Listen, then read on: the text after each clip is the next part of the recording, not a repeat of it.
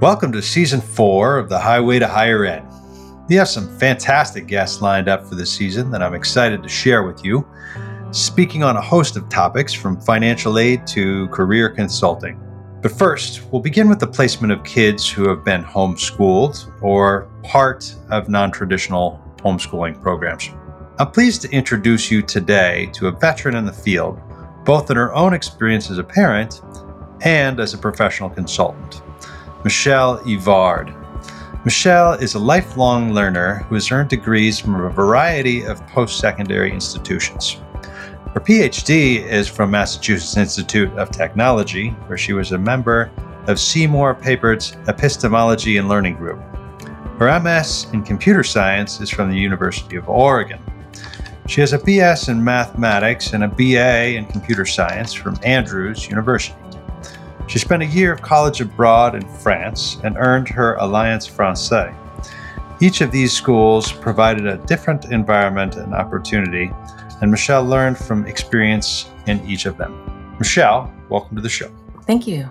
So I wanted to hear about your background. Could you sort of share a little bit about what got you into college consulting?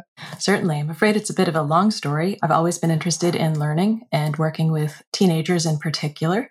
And after homeschooling my own kids, I realized I'd been helping a lot of other people along the way as well, and that there was a formal route to do that through educational consulting. And I was able to join IECA, the Independent Educational Consultants Association, and have a whole network of people who are focused on helping teens find their next steps. Right, which is where we met too, right? Very recent conference. And we were actually talking about this the other day too. I think it was sort of your experience with your daughter and getting her into school. Maybe you could just talk a little bit about that. Sure. Actually, all three of my kids homeschooled after I did my graduate work, and then we had children. Decided we needed to figure out how they best learned and what would be the best environment for each of them as time went on. And we homeschooled starting from the beginning. I mean, parents are always helping their kids learn, right? Trying. Continue. Yeah. Try to stop them. The kids learn no matter what you do, right? They're naturally curious and they want to learn. So we help them. We provide the environment for them. We model for them. We mentor them. That's part of parenting.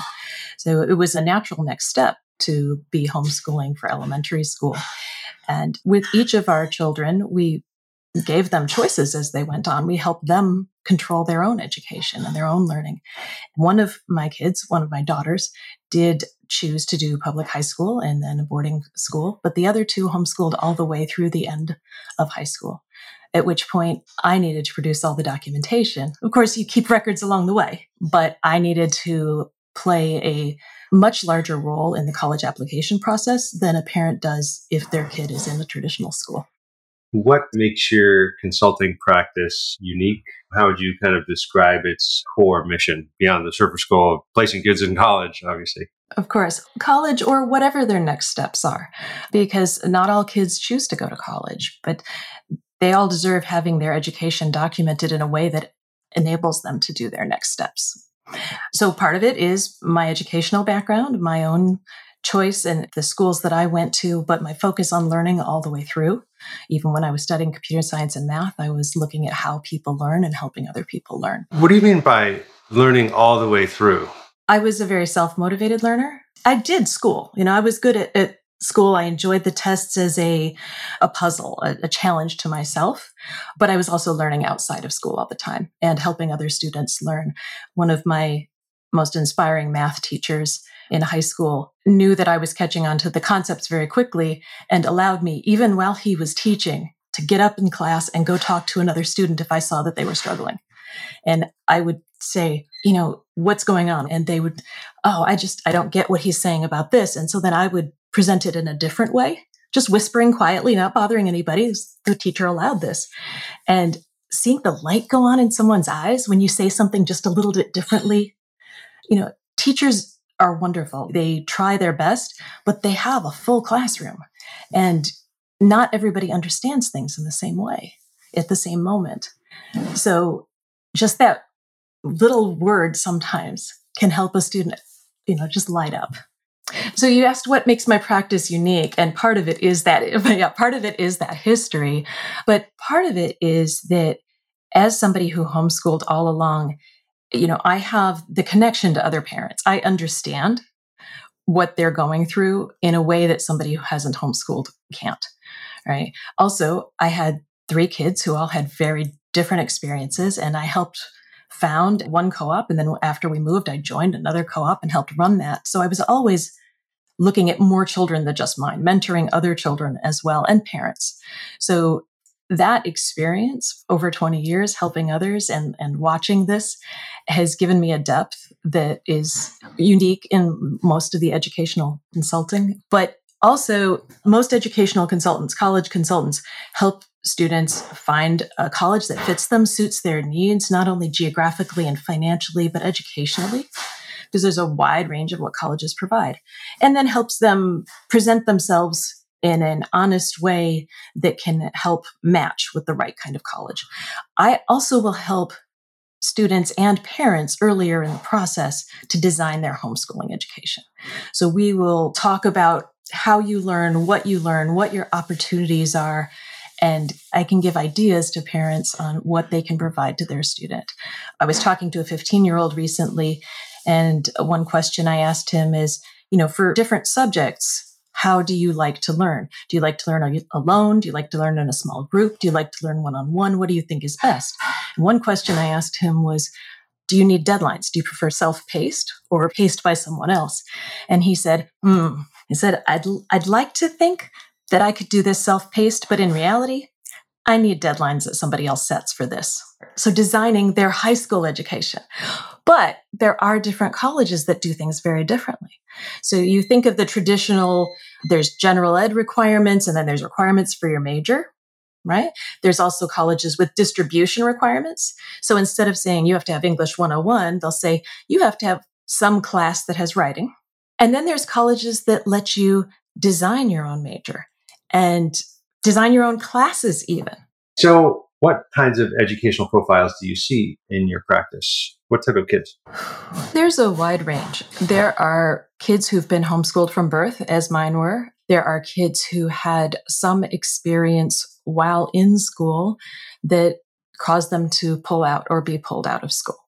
It can be a health reason. It can be an educational mismatch. There can be bullying.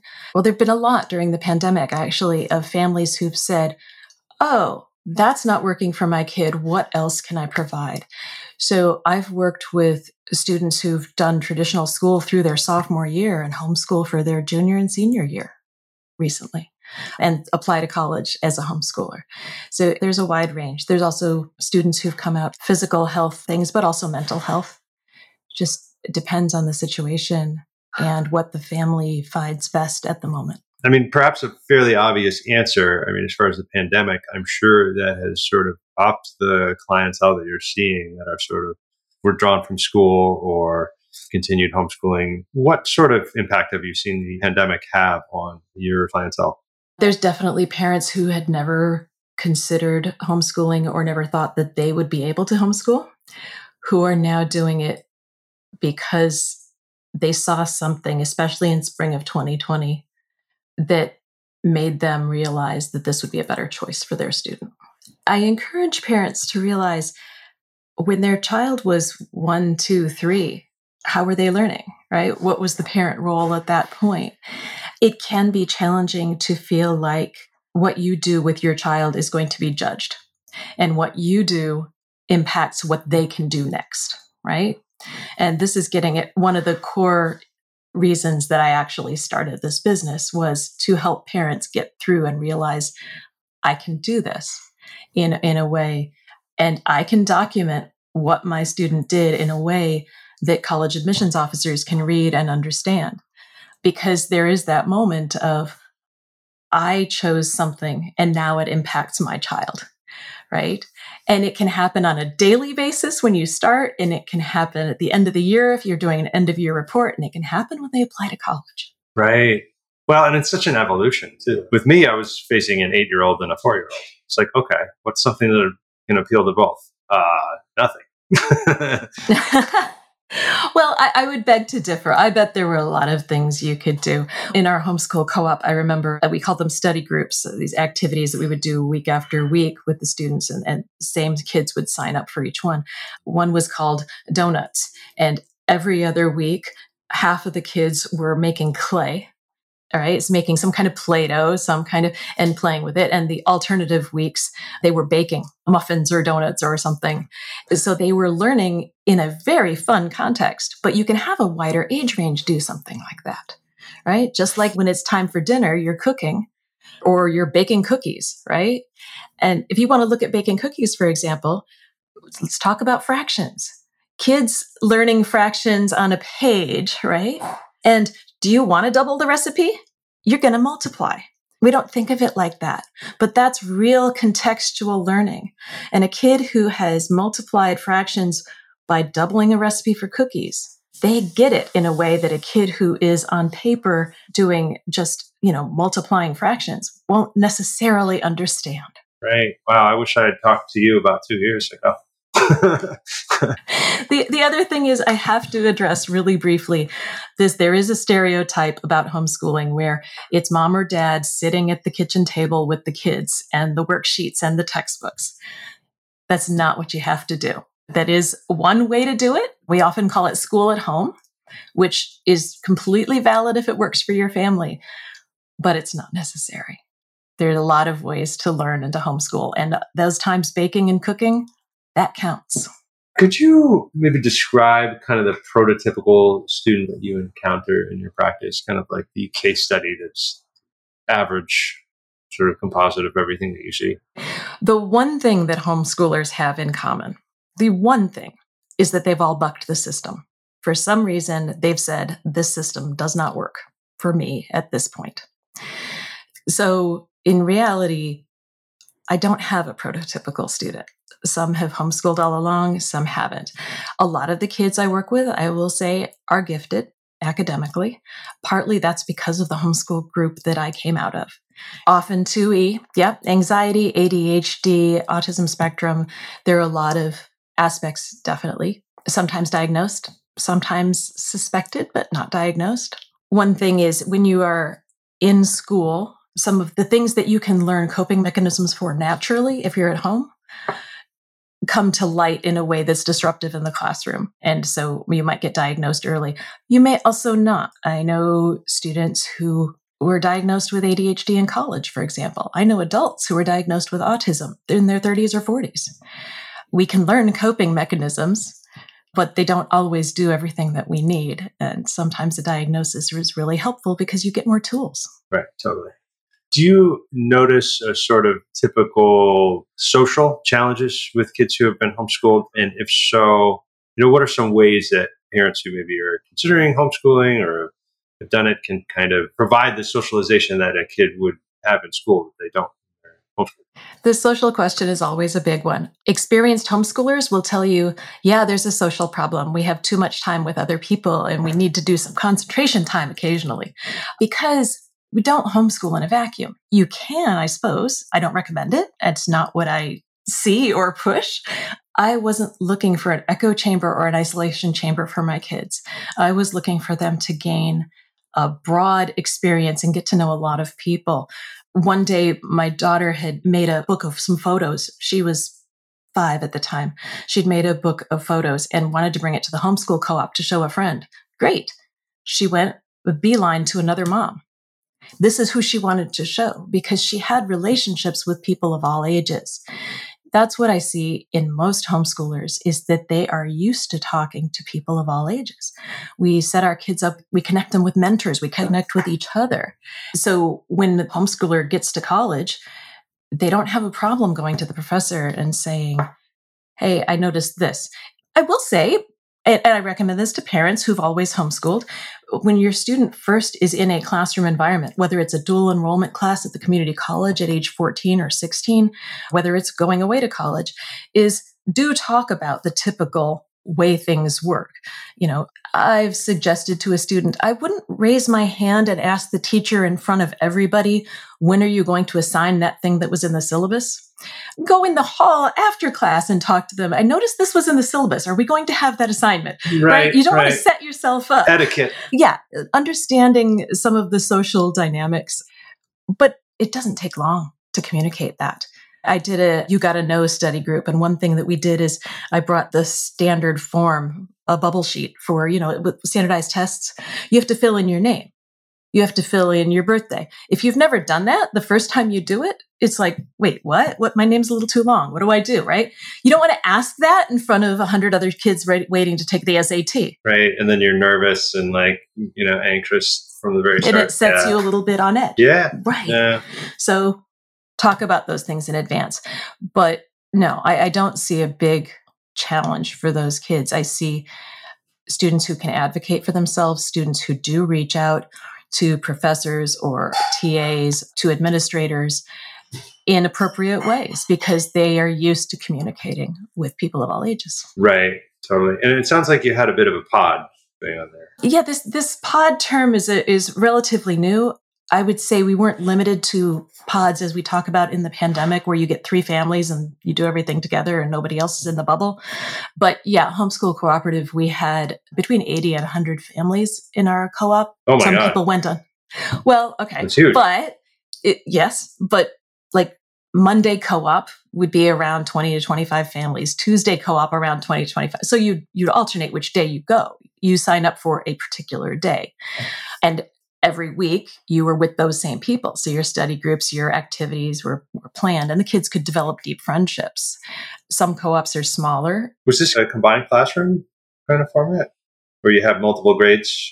Oh yeah, that was all ages. One particular day in the Voyagers co-op in Massachusetts, Thursdays were typically where most of the teenagers were. That was more the high school academic level days. But our study groups ranged from typical academics. I mean, somebody did teach calculus at one point. Latin was common, but also there was making chainmail and knitting chainmail. They've got a lot in common, right? Working with your hands. There was stunt fighting. We had a karate teacher who came in and did stunt fighting with the kids. I did critical thinking through current events. So we were bringing in the news.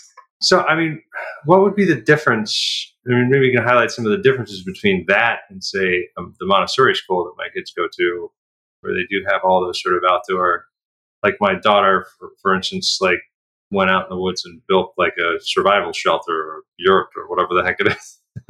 You know what I mean? And that's what they do with their time. So it's sort of project oriented and combined classroom. Yeah, maybe just talk. What's the difference? Sure. It actually has a lot in common. But remember, when I say co-op, in this particular instance, the parents were there, right? And it's kids of all ages. So you do something based on your interest and your ability. One of the other parents there liked to talk about Latin. It was typically, 10 to 14, 16-year-olds learning Latin. There was a 6-year-old who really wanted to learn, but now socially might not be ready, right? But this kid was so interested. Dad came in and the daughter sat on his knee. And so he was there to help provide the scaffolding for her, right? The social ability to do it because she was ready intellectually and interested intellectually. So depending on the structure of the co-op or the group, it can be very, very different, or it can have a lot in common. Now, are these co-ops that you could find anywhere? Or? Well, that's a good question. There are co-ops in a lot of different places, but we also have, over the last 20 years, found more places providing opportunities to homeschoolers. For example, there's a local gym. It does gymnastics training, kids who go and compete, and it also has birthday parties. But what does it do during the school day? It was pretty empty, right?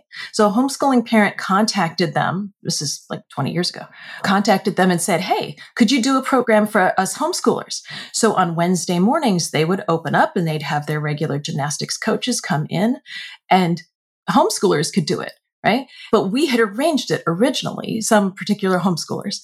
And then once they saw that was an opportunity, they opened it up as the gym opened it up, as opposed to homeschoolers borrowing it. Same thing happened with the MFA in Boston. A group of us were saying, hey, can we have field trips is how they fit us. We would meet with a docent. He got to know our kids. We did some awesome things. it was so popular that now the MFA has on Fridays homeschool days, and anybody can sign up. So this is a different thing because when we were doing it with 6 other families, we always knew who would be there, right? So the kids knew each other. We knew that the artist in resident, he knew what we all knew. And now it's anybody can sign up, which is amazing and wonderful. You don't know who's going to be there because it's every Friday instead of once a month. You may choose to go the first Friday and I choose to go the second Friday. So because there are all these opportunities now, there may be fewer of the co-ops where parents are there for 6 hours a day, right? And it depends on who you are and what other work you do if you can do that. That really requires a lot of engagement on the parents' part. You would have to be looking for these things constantly, and then obviously going and engaging and potentially giving lessons and having kids on your knees. I mean, yeah. Well, and it depends. But it's got to be rewarding at the same time. I mean, that feeling of like, damn it, I'm missing my kids' like childhood, like just doesn't exist if you take that approach. But you'd have to have the type of career where you'd be able to do that. Exactly. So homeschooling takes commitment. It takes planning and record keeping, right? So there are a lot of different ways to do this. I think I've got a blog post up about how you can homeschool even if both parents are working, right? It does require some split shift or some, you take off Wednesdays, I take off Thursdays, your wife takes off Fridays, my husband takes off Mondays, and we trade the kids back and forth, right? So one way to do a co-op is that there's a parent and children there every time, and we all do the same day. Another way to do it is in helping provide childcare for one another. One interesting thing that stuck out from the first segment with Michelle was exploring that homeschooling format. I had never really done that before myself, but I think there's certainly some value in doing that, and particularly from an intellectual standpoint. The fact that the intellectual exploration is merged so closely with the contextual. She mentioned in particular a baking recipe where you have to double the recipe and that turns into sort of a lesson in multiplication. I find that interesting in that your schooling and really your home life are merged into one, which certainly multiplies, I would say, the impact of the educational experience in surprising ways. You know, you certainly can't undervalue that sort of added time because you have all of this transition, I guess, between your high school life and your home life, this compartmentalization that has to happen. And even when you're adding in sports and extracurriculars and transportation and that transition time, you lose, I would say, a lot of opportunity and there's a lot of energy sort of expanded, just like converting energy from one form to the other. So that certainly intrigued me, and I think a big part of the explanation why these kids end up so highly advanced in their fields by the time they hit the college application process. Another thing that struck me was this concept of basically being a high school and of yourself when you are a homeschool parent, which at the end of the day I took to be sort of somewhat easier and more difficult than it looks simultaneously, if that makes any sense at all.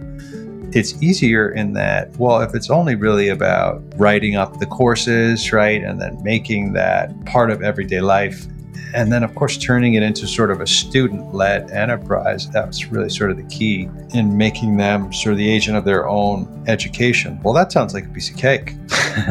You're putting the keys in the kid's hand there. However, when it does come to doing the write-ups and talking about the philosophy of the teaching and also scheduling events with, I would call them pods. She didn't care for that term in particular, but other families, other homeschool families and collaboratives, I guess is a better term for it. Those seem difficult for me, at least being, I guess, part introvert to arrange and organize. Certainly would take some effort, I would think, in thinking about what the kid's getting, what they're not getting, what they're being exposed to, what they're not being exposed to. And then after all of that, writing that down, recording it, and reporting it to colleges, that sounds like a huge challenge to me. One final point that stuck out to me was the fact that she had experienced this family co-op. And I think she mentioned the number of something in the vicinity of 100 families.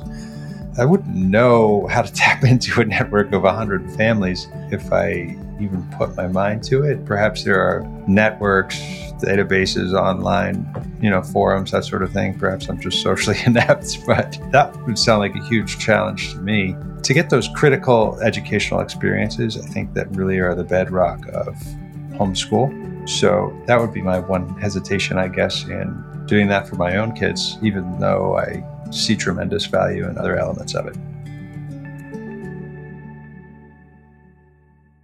How does the process of applying to colleges different for kids with those alternative educational profiles or alternative tracks, really? I mean, ones that have been homeschooled or part or all of their education. What are the challenges involved for kids? Well, first for the student, if we take the Common App, right, the actual application process is almost identical, but they may have an extra writing supplement that says, why did you homeschool? Or what did homeschooling look like to you? Right? So a little bit of the philosophy or the mechanism, depending on how it's phrased. So that's for the student, right? For the parent, as we said before, there's no counselor. There's no school counselor for the student. The school counselor actually does quite a bit when it comes to the college application process, and the parent is the school counselor. So there's obviously making the transcript, figuring out what grades to give your kid. Hopefully you're doing that all along and keeping your records. Got to be pretty arbitrary, I would think. Not as arbitrary as you might think. I mean, does anyone fail their own kid? Unacceptable. Like, you're going to have to retake that class. So we're going to take another sidebar here. When it comes to grades, yeah, some parents are like, well, how could I ever give more than a C? C meets expectations, and I expect my kid to do their best. I'm like, oh, okay, Yikes. Let's talk about that. Let's talk. Yes, I expect my kids to do their best, but that's not how we're grading, right? If your philosophy of learning is there is this material and we're going to give you this test in this amount of time, you have to learn it. And this amount of time you have to take the test. Then whatever percentage you get gets translated to a grade. Okay, you can do that if you want. The other way of looking at it is mastery based. The idea is you need to learn algebra.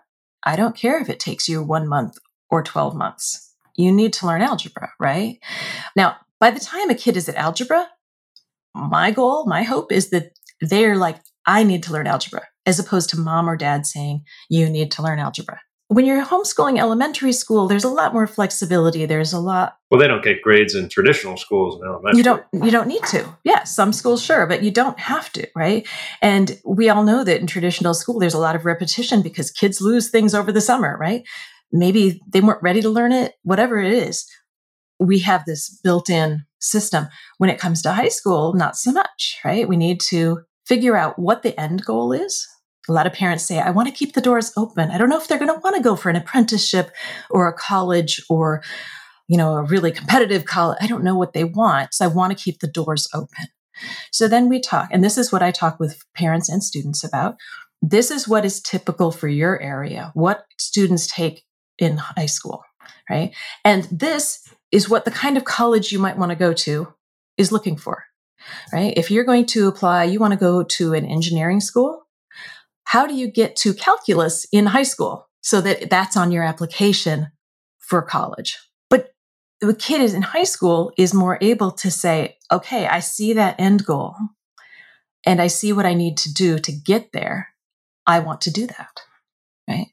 If it was pushing my kids, okay, you've got to do this assignment today and this assignment today for high school. Are you kidding me? No, thank you. Yeah. I'm not interested. I think that is the traditional experience for a lot of high schoolers, being pushed into things that they don't want to do. I think that's probably the appeal of homeschool, I would think. It means something different if you're choosing it because it's part of your goal than if it's just something that you're assigned to do. Yeah, of course. I mean, any teacher can tell you that. Just circling back around to the process, though, a little bit. So the parent has to act as the counselor and fill out a lot. Yeah, the parent makes the transcript, but along with the transcript, you can't just say algebra, geometry, American history. You need to provide course descriptions. So if you go onto your local high school's website, they may actually have this where you can read their program of studies or their course catalog, whatever it's called. They describe in brief what's covered in this English class. You also have state standards you can look at. So when I'm coaching a parent, I'm talking about, let's look at what those are. Let's look at what you've done or will plan to do, right? And let's see how you fit into those standards. and how you compare to those standards. For my own children, we did civil rights movement and women's rights movements as part of our American history, right? That's not a typical thing. One of my kids took biochemistry as a freshman in high school. Again, not typical. So when you're doing something out of the ordinary, it takes a little more explanation, right? You just have to document it. What textbook were you using? What kind of assignments were they doing? Were they doing labs? So the parent documents that. You also do the school profile. Sometimes they'll ask for your philosophy of homeschooling. They ask, did your student ever learn in a group? What kind of social interactions did they have? Can they turn in assignments? Because the college wants to know, what is this person going to be like on our campus? That's what they want to know with all students, right? But it's the parent's job to help communicate that. And the counselor recommendation. School counselors write recommendations for their students. So do the parents. Now, what sort of support do you provide to a family like this, though? Because it seems like they would need some guidance. This is not something that is obvious. So it depends on when a family starts with me. If a lot want to know in about 8th grade, it's like, ooh, how do I homeschool high school? But students who pull out, it's different. People reach me at different points. But I will help with the planning. I'll help figure out how to document. I'll help them understand. You can be an unschooler, you can be school at home, you can be taking dual enrollment, but how does this map onto what a college is going to expect to see, right? Let's make sure you you want to go to UMass? Let's make sure you've got 4 years of math, whatever that looks like. Some students have done multivariable calculus as early as their freshman year in high school. Now what do we do? How do we do 4 years of math in high school, right? So we talk about that. Maybe you do some statistics. Maybe you do logic. Maybe you do linear algebra and continue on with advanced math. It depends on the student and their goals. So we talk about that. We talk about, like I said earlier, we talk about how does a student learn? What's the best way for them? A lot of students are advanced in some areas and not as much in others, right? You're not in lockstep because you don't have to be.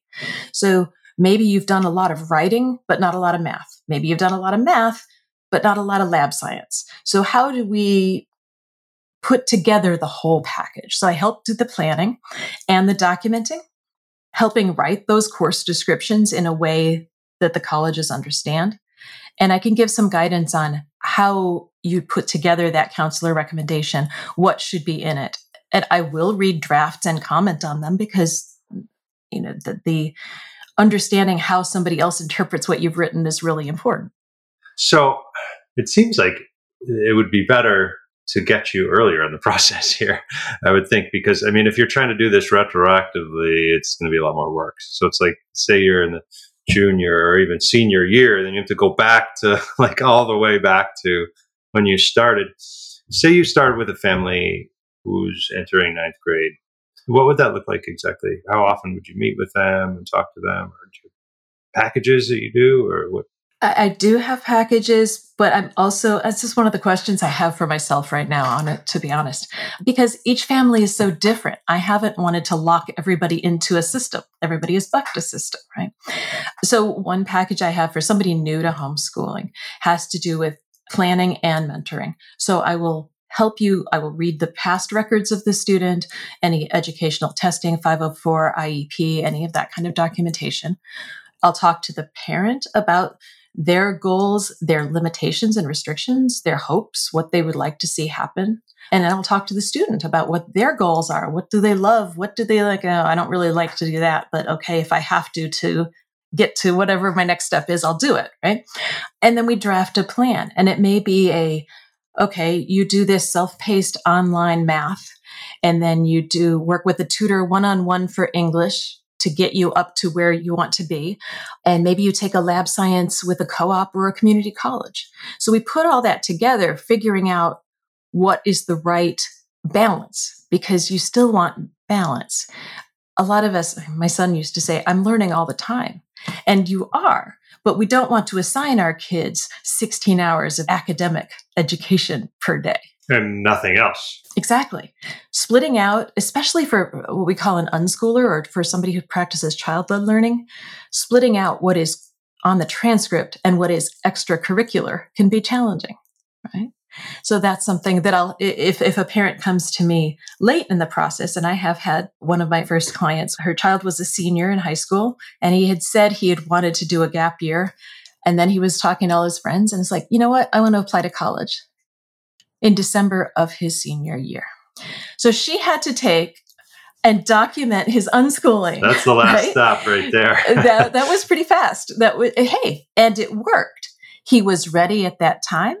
She worked on it. He worked on it. We pulled it together. I mean, January 1st deadlines, right? Definitely. Regular decision, January 1st deadline, January 15 deadline. Also, rolling admissions. There are over 3,000 colleges. There are a lot of options. But he was going for January 1st, and we made it. We did. I do not recommend it. I'd request not to do that. That's one of those. Makes for an interesting Christmas, I imagine. It's an emergency situation. But parents who have homeschooled, when they're doing elementary school, I'll say, when I'm talking about record keeping, you have a list of any books or videos or podcasts or YouTube channels the kids have followed. You take pictures. It's natural to take pictures when they're little, right? Yeah, Their creation. Of course. All of those kinds of things are documentation. One thing that stuck out to me in the second segment of our discussion was this concept of student-led learning that occurs very profoundly, it seems like, in homeschooling. She used the example of algebra. Well, a student in homeschool says, I need to learn algebra, and therefore they do it.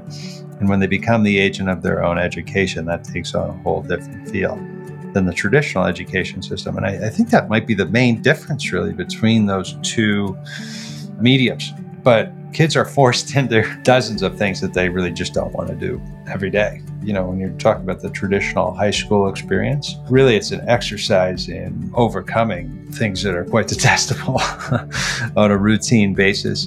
The very concept of grades, really, when put in a sort of more punitive context, which I think they are lazily at times, by teachers that may not be as positive or reaffirming as they possibly could. So I do wonder about that. And when it does become a sort of negative experience, does that hinder a kid's development? It sure seems like it would. I mean, I'm trying to think of my own experience, and would I want to pick up something unfamiliar to me like mountain biking if I was being forced into doing that and assessed on my ability to be forced into doing it, versus saying I need to do this and I want to give this a legitimate shot. So to me, there's real value in that. But with the challenges of homeschooling, I think I'd prefer to think about that in terms of how can I bring that element of agency to my kids' education in that traditional setting? How can I give them the sort of keys to their own education and selection of the classes they want to take, the extracurriculars? How can I make them the sort of agents of their own destiny in more traditional formats? Another thing that stuck out in the second segment was the parent involvement that is a part of college applications for kids in homeschool. She mentioned that you have to write the course descriptions, you have to act as the counselor, you have to give grades, which seems hopelessly arbitrary to me, even if you're a bit more intentional about grading philosophy. She mentioned you have to rotate with a spouse or in a collaborative where you only take a certain number of days. I mean, still, to do it right seems like it would involve a lot of time and energy. Although, I would say this, even though it might take a lot, at the end of the day, you wouldn't feel like you've abandoned your kids throughout their childhood. I mean, you have a really hard time beating yourself up about that if you were so highly involved in their education all along. Even so, I think it's sort of natural to have regrets about the things that we miss with our kids. I have 3 kids. So my wife and I always talk about, well, if you're fulfilling the needs of one, you're sort of guiltily leaving behind the needs of the other 2, inevitably. So maybe that's just part of the parental experience. I suspect it is. But I think at the end of the day, we all want to feel like we're doing the best that we can for kids. And homeschooling is one avenue to get that done in a profound way. What do you think is the greatest challenge that non-traditionals face in transitioning to college? Where do you sort of see them typically struggle? And is there kind of ways to mitigate that for them?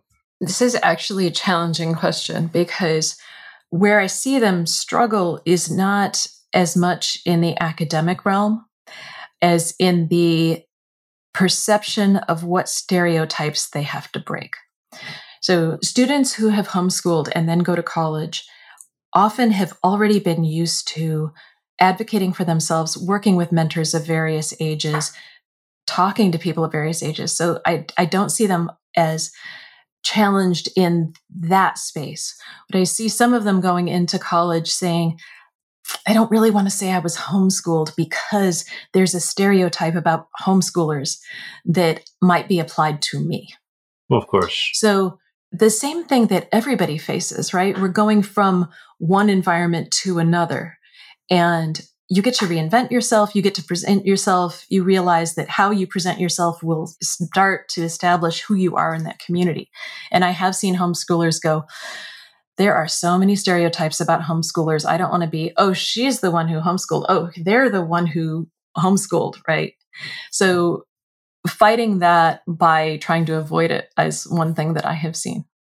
What sort of social challenges do you see kids who have homeschooled have in going to college? Because I know, from what you're saying, basically that they have great relationships with adults, which makes a whole lot of sense. But I mean, I guess I'm thinking in terms of peers.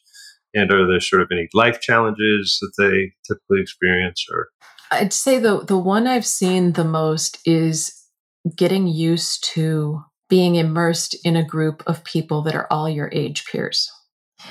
And partly because of the population that I have most commonly worked with, kids who are gifted or are at the very least committed to their academics. Any of those kids going to college, whether you're in high school or your traditional high school or homeschool, it's frustrating if you're with a group of partiers, right? If you're with a group of people who are doing something that doesn't fit how you work, that is a concern for anybody. It doesn't have to just be a homeschooler, but I've certainly seen it in kids who are used to dealing with multiple age. They've got friends of all ages, and they're all of a sudden, now we're with all 18-year-olds, and oh my word, how many of these kids are not used to taking responsibility for themselves? They don't understand necessarily how to manage their time, right? And for the homeschooler who has over time taken more and more responsibility, they've often learned in a way that's more similar to college than high school. So, you're suggesting they're at a higher maturity level then in terms of managing themselves than a traditionally educated student? Depending on how the family has structured it. Yes. Because that's part of the thing, right? I have to say, I don't know many parents who want to micromanage their kids' academics all the way through high school. So it's natural to say, okay, right, you pick which class you're going to take in history at the community college, or what do you want to lead, or what. So they become more independent. Exactly. We are scaffolding them to become adults if you follow that model. If you could give parents of younger students in homeschool one piece of advice, what would that advice be? And I guess in terms of like maybe middle school or kids who are about to go into high school, what advice would you give them? One is to trust yourself and trust your children. Children want to learn, right? And kids have goals too. Figuring out what the goals are, what the potential is, and letting them try lots of different things and see what the steps are on the way to their goal. It's a wonderful thing. We're watching our children grow up. We're helping them become independent adults. The number one thing I would say, 8th grade and up, other than that, would be to keep records. Keep records early. Get a framework. That's what I provide people I work with, is a framework for, okay, this is what high school needs to cover. Realize you do not have to cover it in lockstep with high school. Your kid wants to do geometry self-paced and do it in 2 months. Great. And then no math for another couple of months because then they're focusing in on history. Not a problem. You want to do a combination where you're learning 2 things at once? Cool. Why have to write a paper about a topic you don't care about when you could write about science or something that really is exciting to you? Let's combine the learning. And that is all legitimate learning. But keeping records really helps when you're putting it all together and demonstrating to someone else the level of rigor that your young person has done. Here are some final thoughts that I took away from my conversation with Michelle. First, I found myself very intrigued by the intellectual possibilities of raising a child in homeschool. If they're into math, being able to accelerate to multivariable or discrete math, freshman, sophomore years, at a very young age, I think you could advance very far in a number of academic fields and then make up some of those deficits, I guess, in other areas that you have left behind by not engaging in a traditional education by the time you get to college. She mentioned that they tend to be more mature. And by mature, I think she was defining that as their ability to interact with adults and to be responsible about their lives. I suspect that is certainly the case. They've been responsible for their own education all along, and they've had very elaborate relationships with adults founded on trust and mutual respect. So there's enormous value in that, and I can't take away from it. However, I wonder about their ability to relate to their peers. I'm sure that homeschool experts would suggest that, well, there are all sorts of peer interaction, that are part of homeschool and what they do with collaboratives and, other social engagements, fine. But they are skipping the traditional educational sort of cooperatives, working in small groups with other people, simple things like waiting in line, like going somewhere when the bell rings, lockers, the crazy social complications that come along with being a part of a high school, compartmentalizing one's life, switching gears between sports and class and extracurriculars with similar sets of groups, navigating cliques, how to deal with peer pressures when there aren't adults around. Those are skills that I think you're just not going to learn those as much when you're doing homeschool. It's just not part of the equation. Now, whether that's better or worse, you're using your brain power to study Sartre and biochemistry. So it's not necessarily a loss, but it is a deficit that you do tend to notice with kids who have been homeschooled. They're absolutely genius, generally speaking, and very mature, but they do have some deficits in terms of their traditional sort of social understanding, to put that in hopefully kind terms. So that's my sort of ultimate thought about homeschooling. Second, and this may be just for me personally, but the idea of engaging in a collaborative that's outside of school, essentially acting as a school district in your own way, sort of taking that agency on you, sounds intimidating to me. And again, it could be my own social ineptitude, but it does sound difficult to engage with that many people and find the experts in the areas that my kids would like to study and sign up for all of the events, etc. I'm sure if we went down that path, I would lean on my wife heavily to do those things, but that's what would scare me off, I guess, about it. The other thing is, it does seem to me to require a lot of time. That would not work for somebody who is in a very heavy-hitting job in the financial sector, for instance, or legal sector, or they can't take it 1 out of 5 days off, for instance, or every other day, or evenings even.